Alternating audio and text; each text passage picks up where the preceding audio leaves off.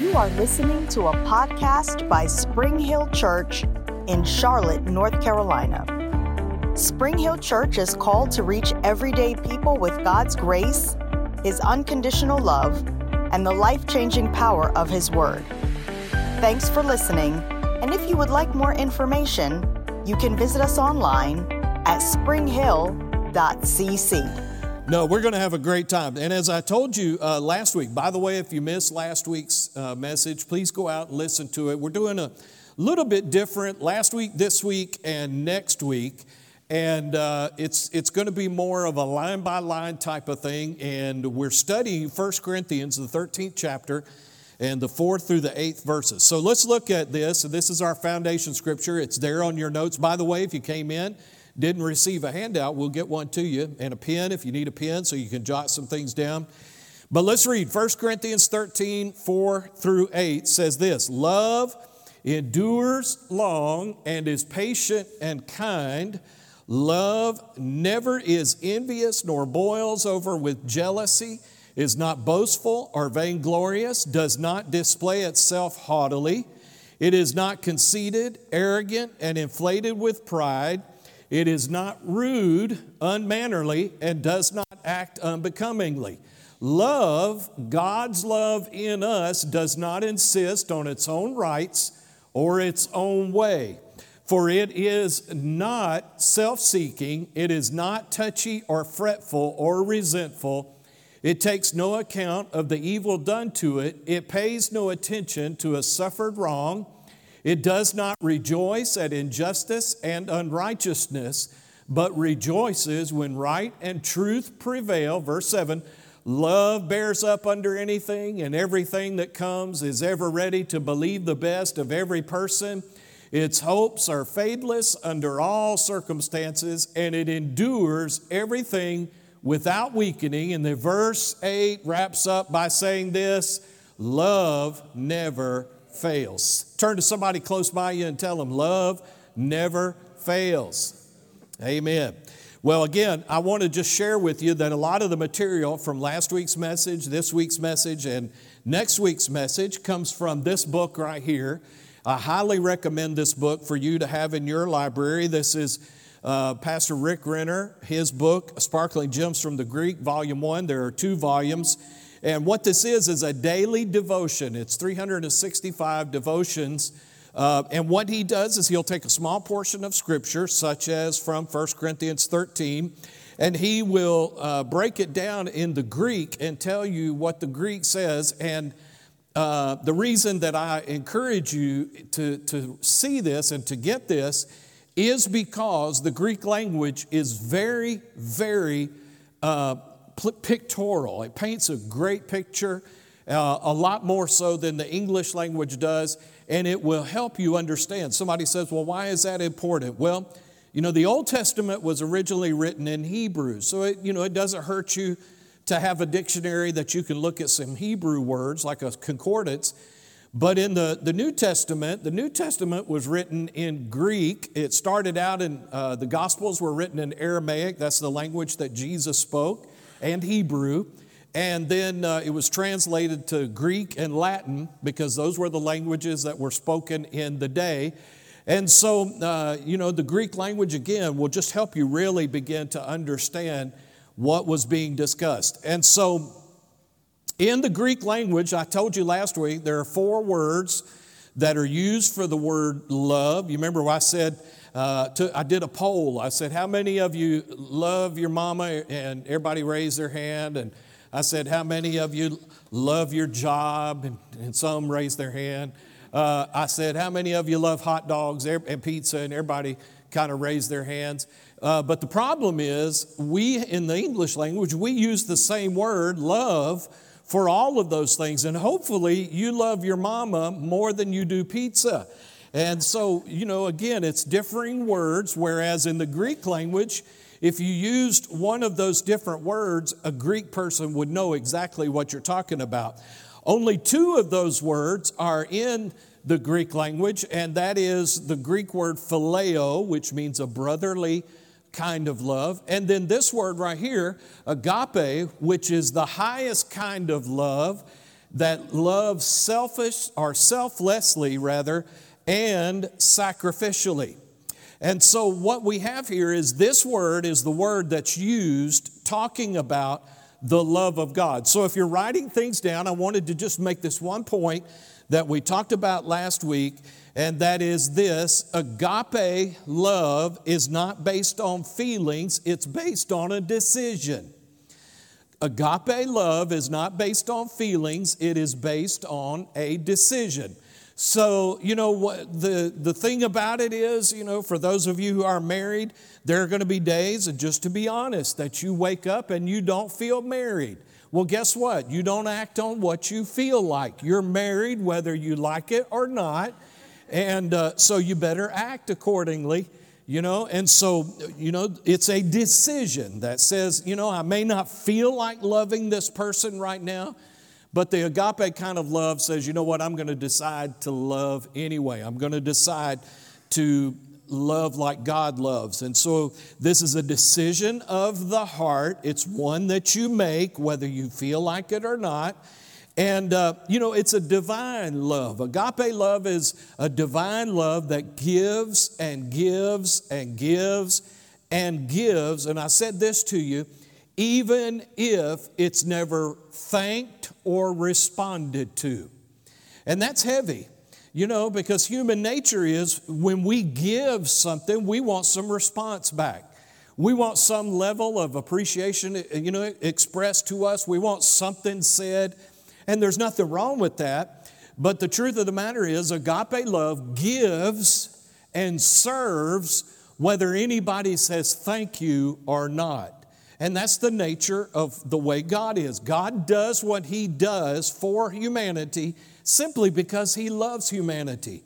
Whether people respond to Him or not, He is going to love people.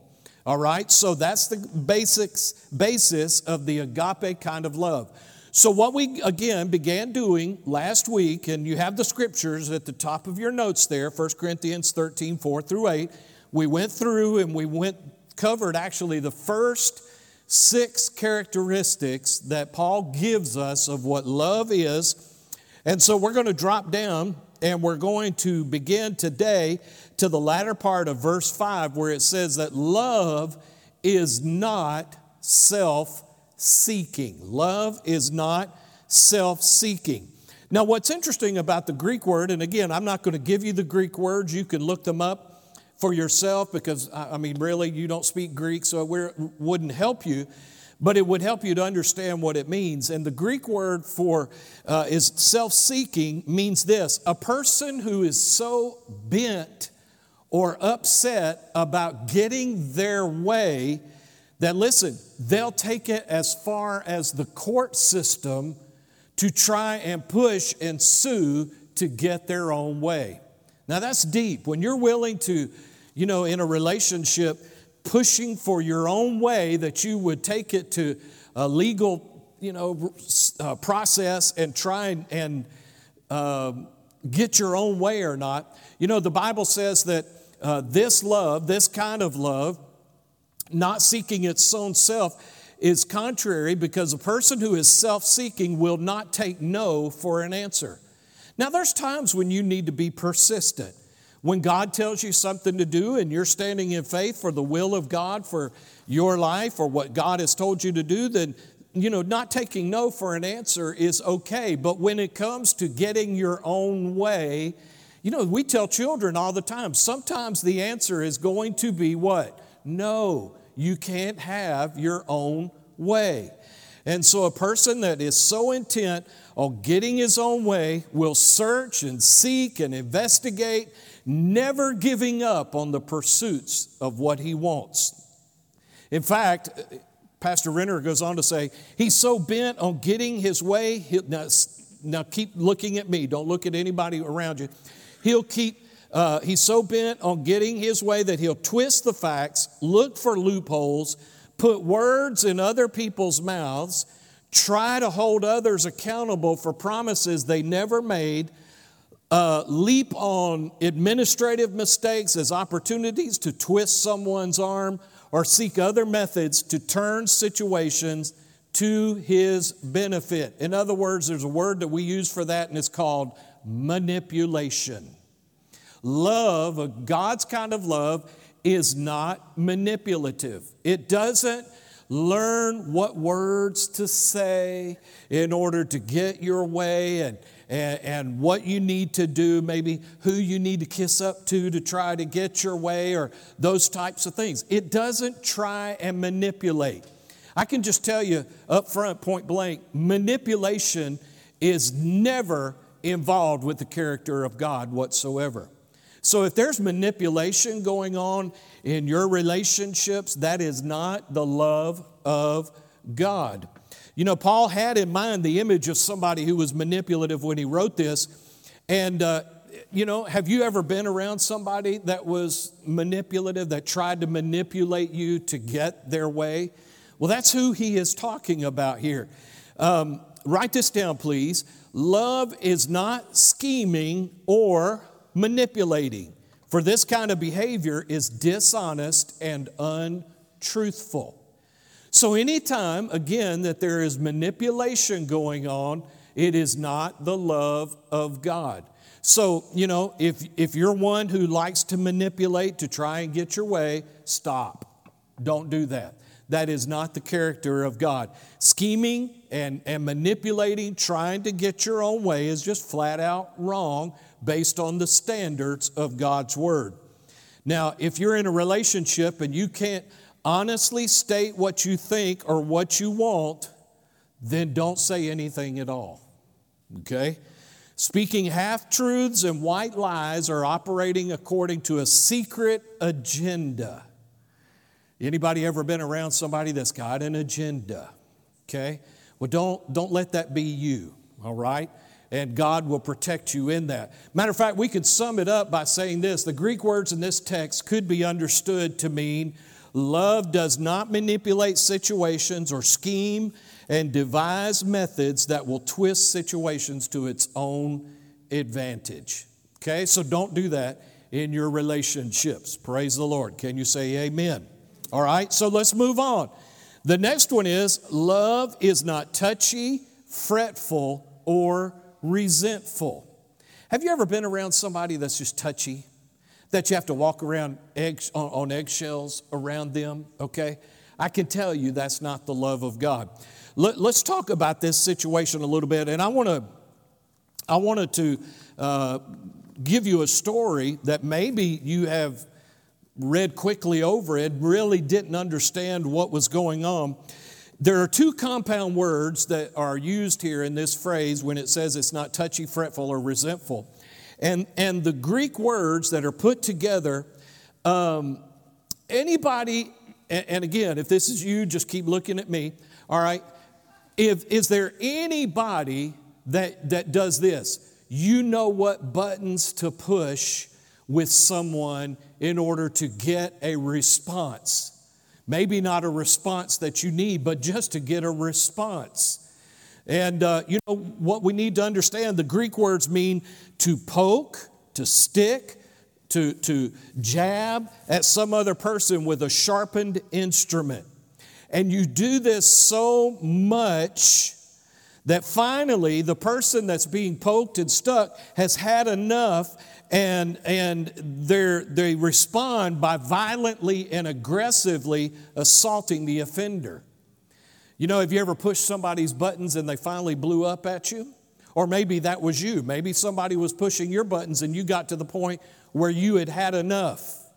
I remember when I was younger, this was, 36 years ago, and I'm only 27. I mean, go figure that. But 36 years ago, I had a couple of roommates. It was three of us guys, and we lived in an apartment together. And one of the guys was a prankster. Anybody ever been around a prankster? Okay, sometimes it's funny, sometimes it's not so funny, and sometimes it just gets old. Okay? And so this guy, he was a great guy, don't misunderstand me. He didn't mean any harm per se. But I had the worst day at work. Anybody ever had a bad day at work? All right? So I was tired, I was frustrated, I was mad, And so I came home, and as a joke, he had put Vaseline all over the doorknobs outside. Okay, you ever tried to open a door that's got Vaseline on it? All right, well, what happened is his poking and prodding, and of course, this is a culmination of other things that have been going on. And so his poking and prodding finally resulted in, when I reached down and I grabbed that door, and of course, I was in a foul mood anyway. I grabbed that door and I couldn't open the door, and I knew exactly who had done it and so forth and so on. I was so mad I kicked the door in. Okay? His response to that, he didn't think that was funny at all. His response was, "You're going to pay for that." And of course, that's not exactly what I needed to hear at the moment. So after some colorful words and things like that, I went to my room and retired for the evening.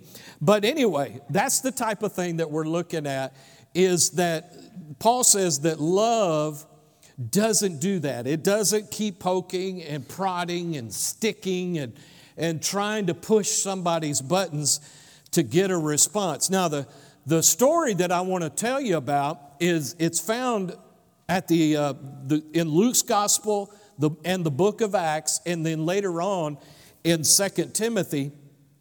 There's a character in there that we don't know much about, but we know a little bit about. His name is John Mark. John Mark. Now, it's not important that you really remember this, but it will help you to understand this story. John Mark, does anybody ever remember a man named Barnabas who traveled with the Apostle Paul? Okay, Paul and Barnabas started out in ministry together.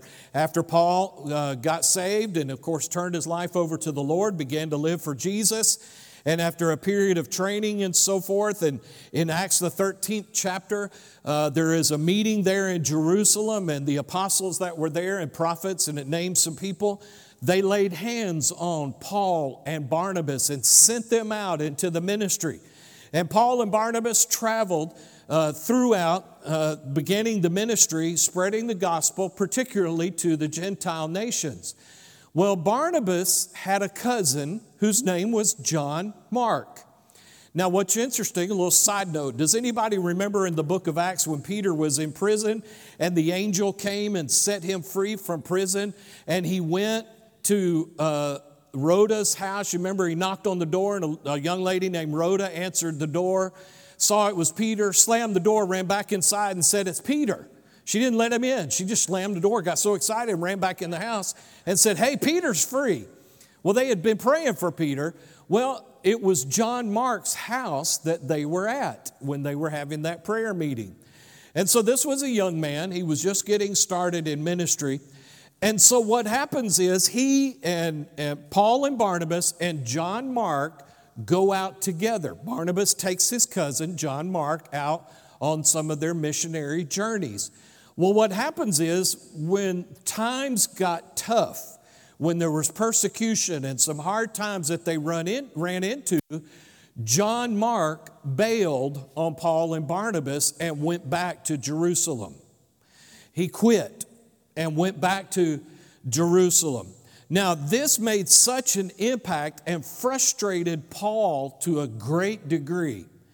And so there was a discussion that took place in Acts the 15th chapter. Now again, we put these guys on pedestals. We forget Paul, Barnabas, Peter, all of these were men. They were human beings. Okay, so if you look, and I put these scriptures down there for you on your notes, and most of them anyway. Acts chapter 15, verses 37 through 41.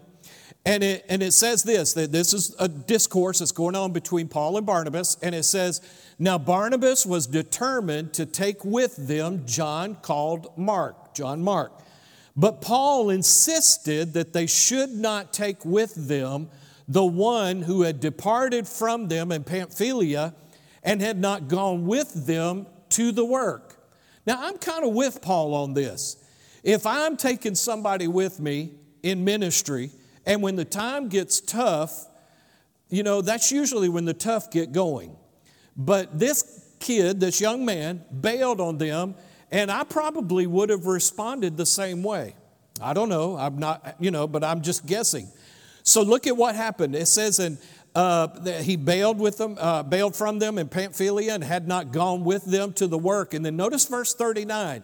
Then the contention became so sharp between Paul and Barnabas that they parted from one another.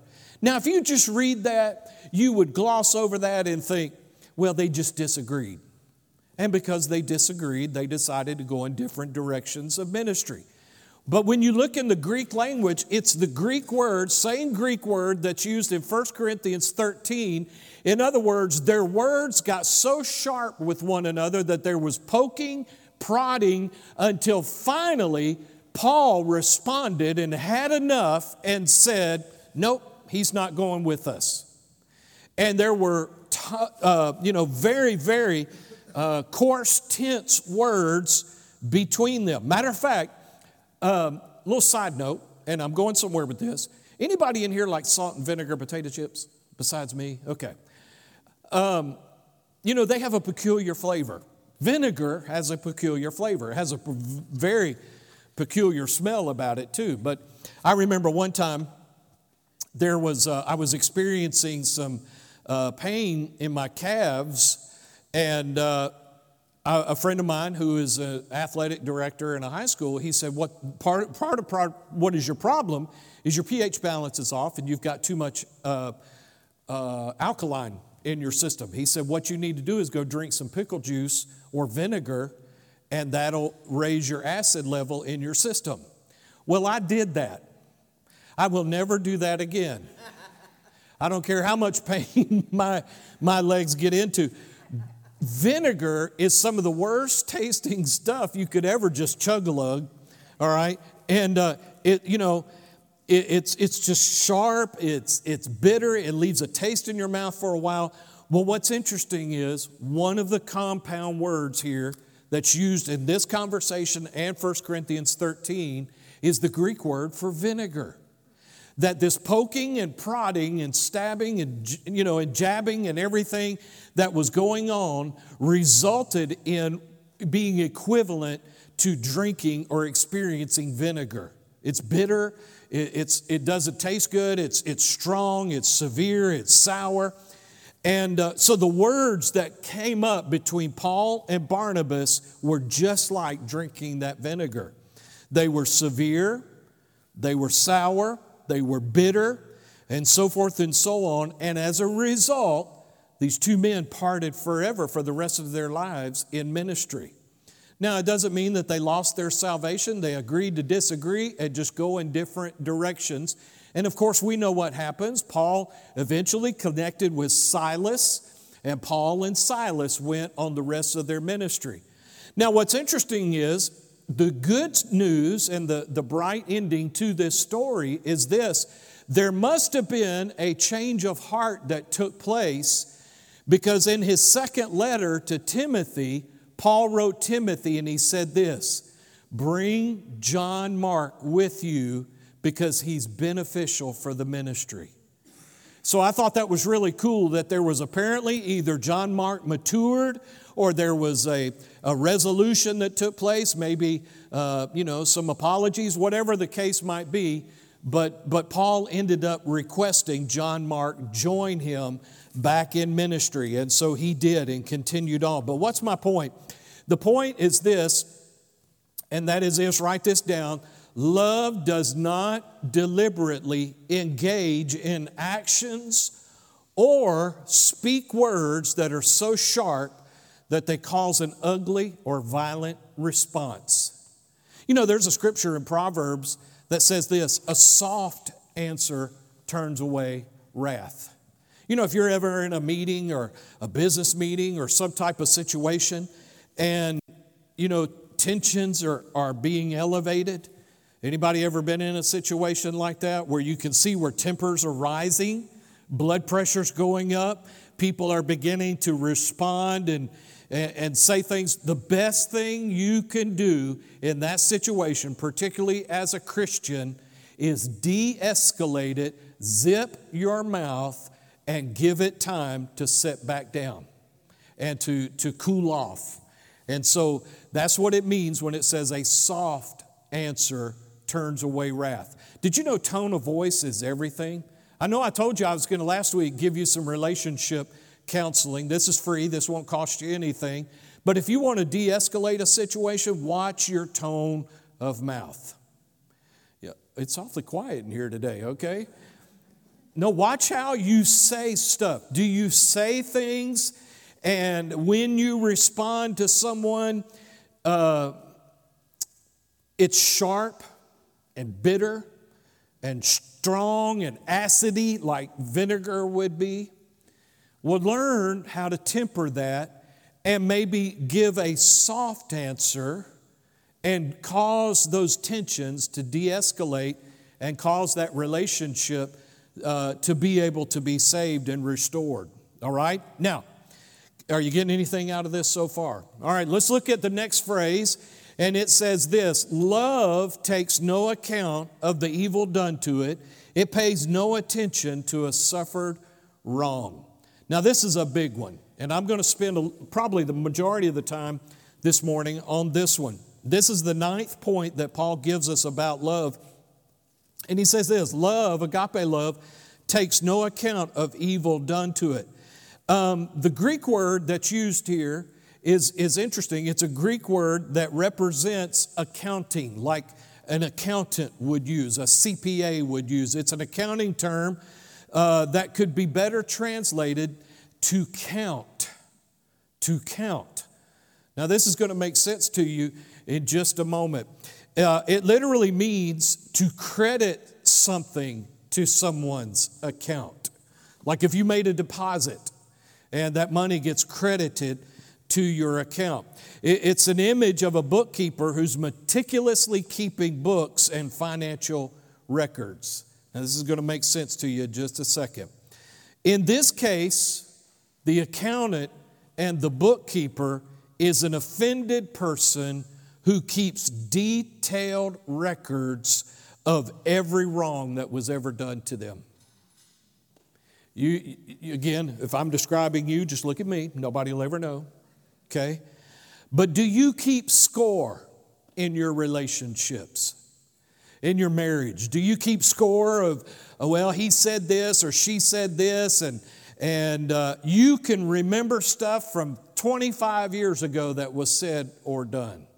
You're keeping score. You're an accountant. You're writing and keeping records of what was wrong. And so just like that bookkeeper has an entry for every debit and credit on the books, this person is painstakingly storing in his memory all the mistakes, the faults, the grievances, the disappointments, failures, or perceived wrongdoings that someone has made against you. Wow. That's something we ought not do. We ought not keep score. We ought not make note. And it might not be something that you literally write down, but you remember stuff. You remember words that were spoken. You remember actions that were spoken to you. Remember, a few weeks ago when I was teaching on forgiveness, and I talked about how, unfortunately, with forgiveness that the Lord teaches us that we ought to do in the Scriptures, it does not include spiritual amnesia.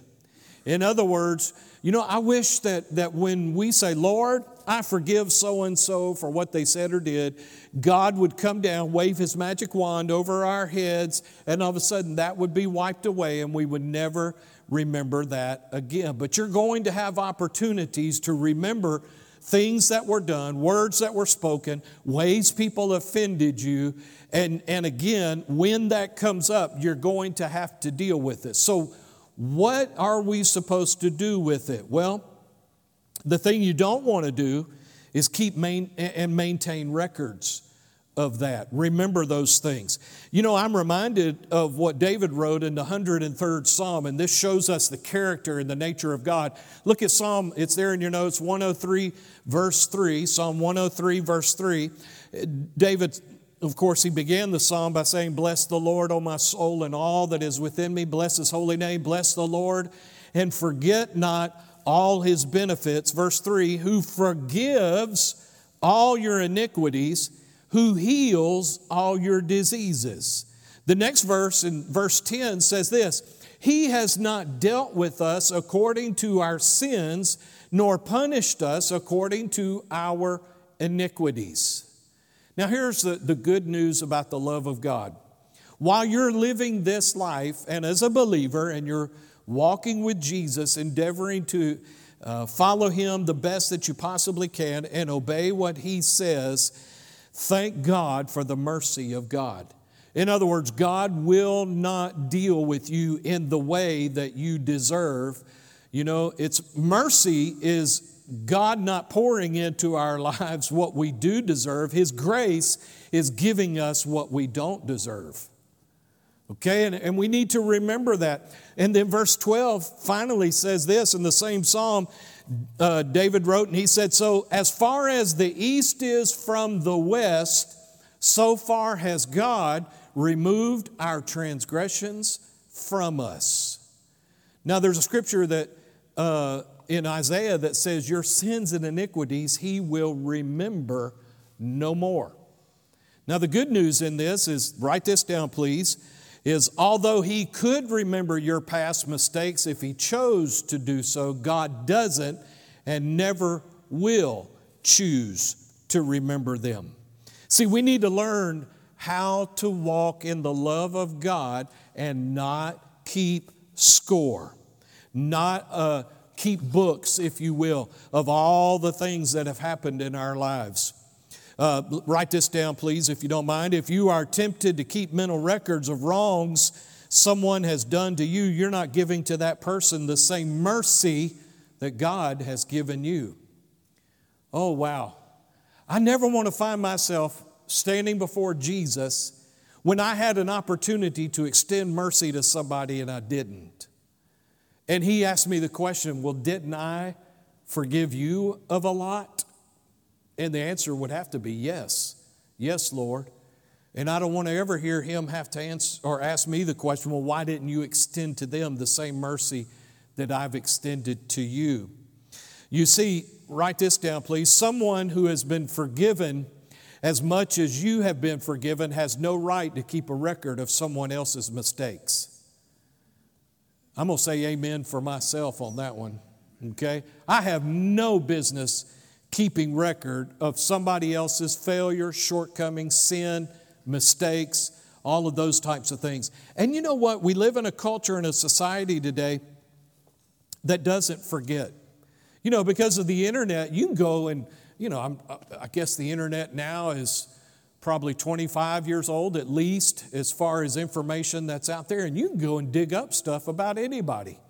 You can go and dig up stuff that's not true about anybody and find out, you know, because records are being kept, and unfortunately the world does not let that slide. You know, a lot of times, you ever notice this, that when a very, very well-known minister experiences a moral failure and they lose their ministry and have to, you know, start over or whatever the case is, did you know God forgives them and it's as though it never happened? But you know what? The world will not. And so forever, for the rest of their time here in the earth, most likely their ministry will never be what it was originally. Not because God hasn't forgiven them, but people will not. And so unfortunately, now there are some that maybe go through a restoration process and are able to be restored and be healthy and be able to serve in ministry. But here's the sad thing about it is they will never have the platform that they had one time before, because people do not forget, but God does. Write this down, please. If you have a hard time releasing people from their past wrong, it's a sign that you need agape love to be released in your life. You remember I told you, I said the love of God can never reach its full maximum potential in you. In other words, flowing out of you towards other people until you get a revelation of how much God loves you. God loves us. He forgives us. He cleanses us. He wipes our past away. And until we fully understand, and I say it all the time, and we go, yeah, that's true. I say it, God is not mad at us. He loves us. He loves you. You're His most prized possession. The Bible says that you are the apple, the core of His eye. Jesus paid such a great price for each and every one of us. And the truth of the matter is, until we get a full revelation of I am loved, I am forgiven, God is not upset with me, He sees me as I am in Christ, and all of the truths that go with that, until we get that full revelation down in our hearts, we're going to struggle with loving other people and forgiving other people and letting the past go. We need to do that. Can I get an amen? Thank you. That was awfully weak. I'll try it again. Can I get a better amen? So, in fact, if you're flipping back to that old record of wrongs again, bringing up past grievances that should have been forgiven and forgotten, it means that you and I are not perfected in love. Throw your diary away. Turn to the person beside you and say, throw it away. Let it go. Okay? All right, let's go to the next one. Love does not rejoice at injustice and unrighteousness, but rejoices when right and truth prevail. Now, I'm going to maybe get to some nitty-gritty with this one, but don't worry. There's healing at the end. Okay? You ever been in a situation to where on your job maybe you were really desiring a raise or a promotion or both at the same time? And you were working hard, you've been doing your very best, and you've been, just showing up on time, giving 100%, going over and above when your boss would ask you to do stuff and so forth and so on. And then somebody else got that promotion and somebody else got that raise. And according to your perspective, they didn't work as hard as you in that situation and haven't been as loyal and so forth and so on. And again, we remembered my word. This is a hypothetical, rhetorical question. You don't need to respond to this. But did it make you mad? I'm going to answer for me. Yes, I've been in that position, and it made me mad. Why? Because I knew I deserved it, and they didn't. Well, that's what Paul is talking about here when he says, love does not rejoice at injustice and righteousness, but rejoices when right and truth prevail. How many of you've ever had this happen? When somebody did something wrong to you, and you know they did, and then something happens to them bad, and you, again, rhetorical, you got happy about it because they got what they deserved. You know, it's not funny, but it is kind of funny. On Instagram, there is, and I don't know why this started showing up on my feed in Instagram, but somehow somebody happened through dash cams and whatever has put videos together of people that got, and of course I don't believe in this, but I'm using that word, instant karma on the road. You know, where somebody will, spout off or just go nuts in road rage, and they go down the road a little ways and all of a sudden they, wreck or have an accident. And the response that when you're watching that video is, yeah, that should have happened. They got what they deserved because of the way they acted and the way that they responded. Well, the fact of the matter is, Paul says the love of God doesn't act that way.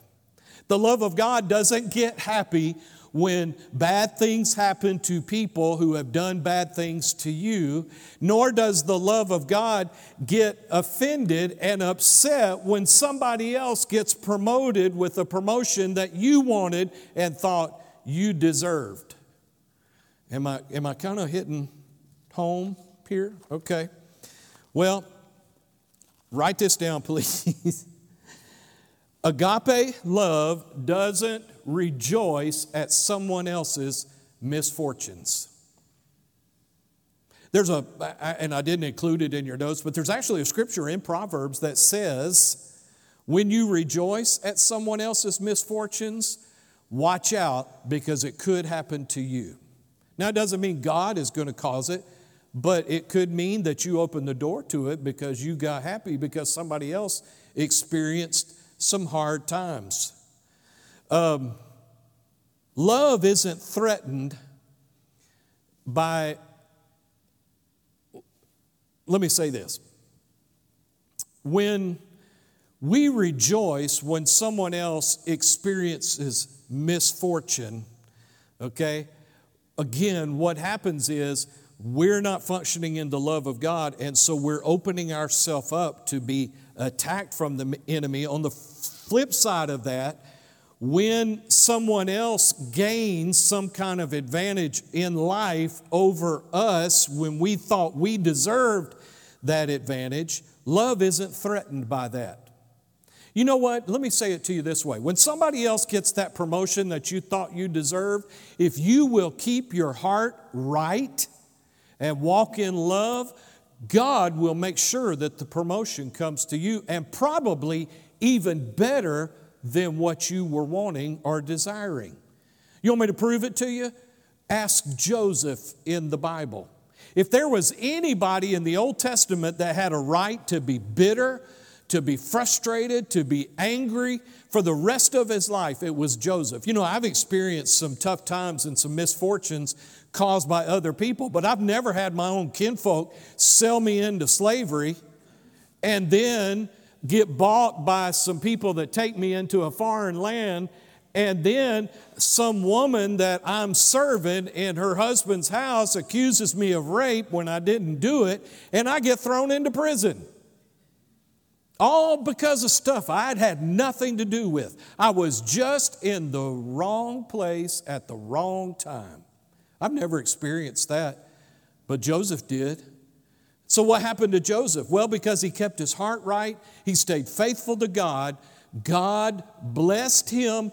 And this is what's remarkable. When he was in Potiphar's house, the Bible says that God poured out blessing on Potiphar's house in spite of Potiphar, but because of Joseph. God blessed Potiphar's house, caused increase to come. Then when all that happens with Potiphar's wife and he gets thrown into prison, again, because he kept his heart right, he was in prison, and he had such favor with God and with the warden over the prison. The warden makes him head in charge of all the other prisoners in prison. And then eventually, because he kept his heart right, God remembered him, brought him out of prison, and where did he end up? Somebody tell me. Do you remember? Where did Joseph end up? At the end of the story, where was he? Second in command to all of Egypt. Talking about a promotion. Okay? Why? Because he kept his heart right and didn't say, well, you know what? They got what they deserved. No, he kept his heart right, walked in the love of God, and God was able to promote him. Now, of course, it was for a higher purpose. Because of that promotion, Joseph was able to save his whole family. You know, there were 70 people that moved down there out of his family, and they were able to be sustained during a rough time of famine. Now, guess what ended up happening because of Joseph's faithfulness? 2 million people 400 years later came out of Egypt and were brought into the promised land, all because of Joseph not getting bitter and angry when somebody else did him wrong and wishing that they got there just. So anyway, praise the Lord. I can tell y'all are just so thrilled about this. Hallelujah. So I'm just kidding, but write this down, please. Love celebrates when someone else receives a blessing that you have desired and is moving up with their life. Man, what a test. What a test. As a Christian, you know, when you're around other Christians You know, here's the big thing. Let me really paint this picture for you. You've been saved a long time. You know, I've been saved. I gave my heart to Christ in 1977, December of 1977. So nearly 46 years. Again, that's hard to believe because I'm only 28. And so, again, you know, it's just mind-blowing to me. But, you know, I've been walking with the Lord 46 years now almost. And so here's somebody that gets saved 2 weeks ago. And they ask God to do something for them, heal their body, provide for them, do some type of miracle.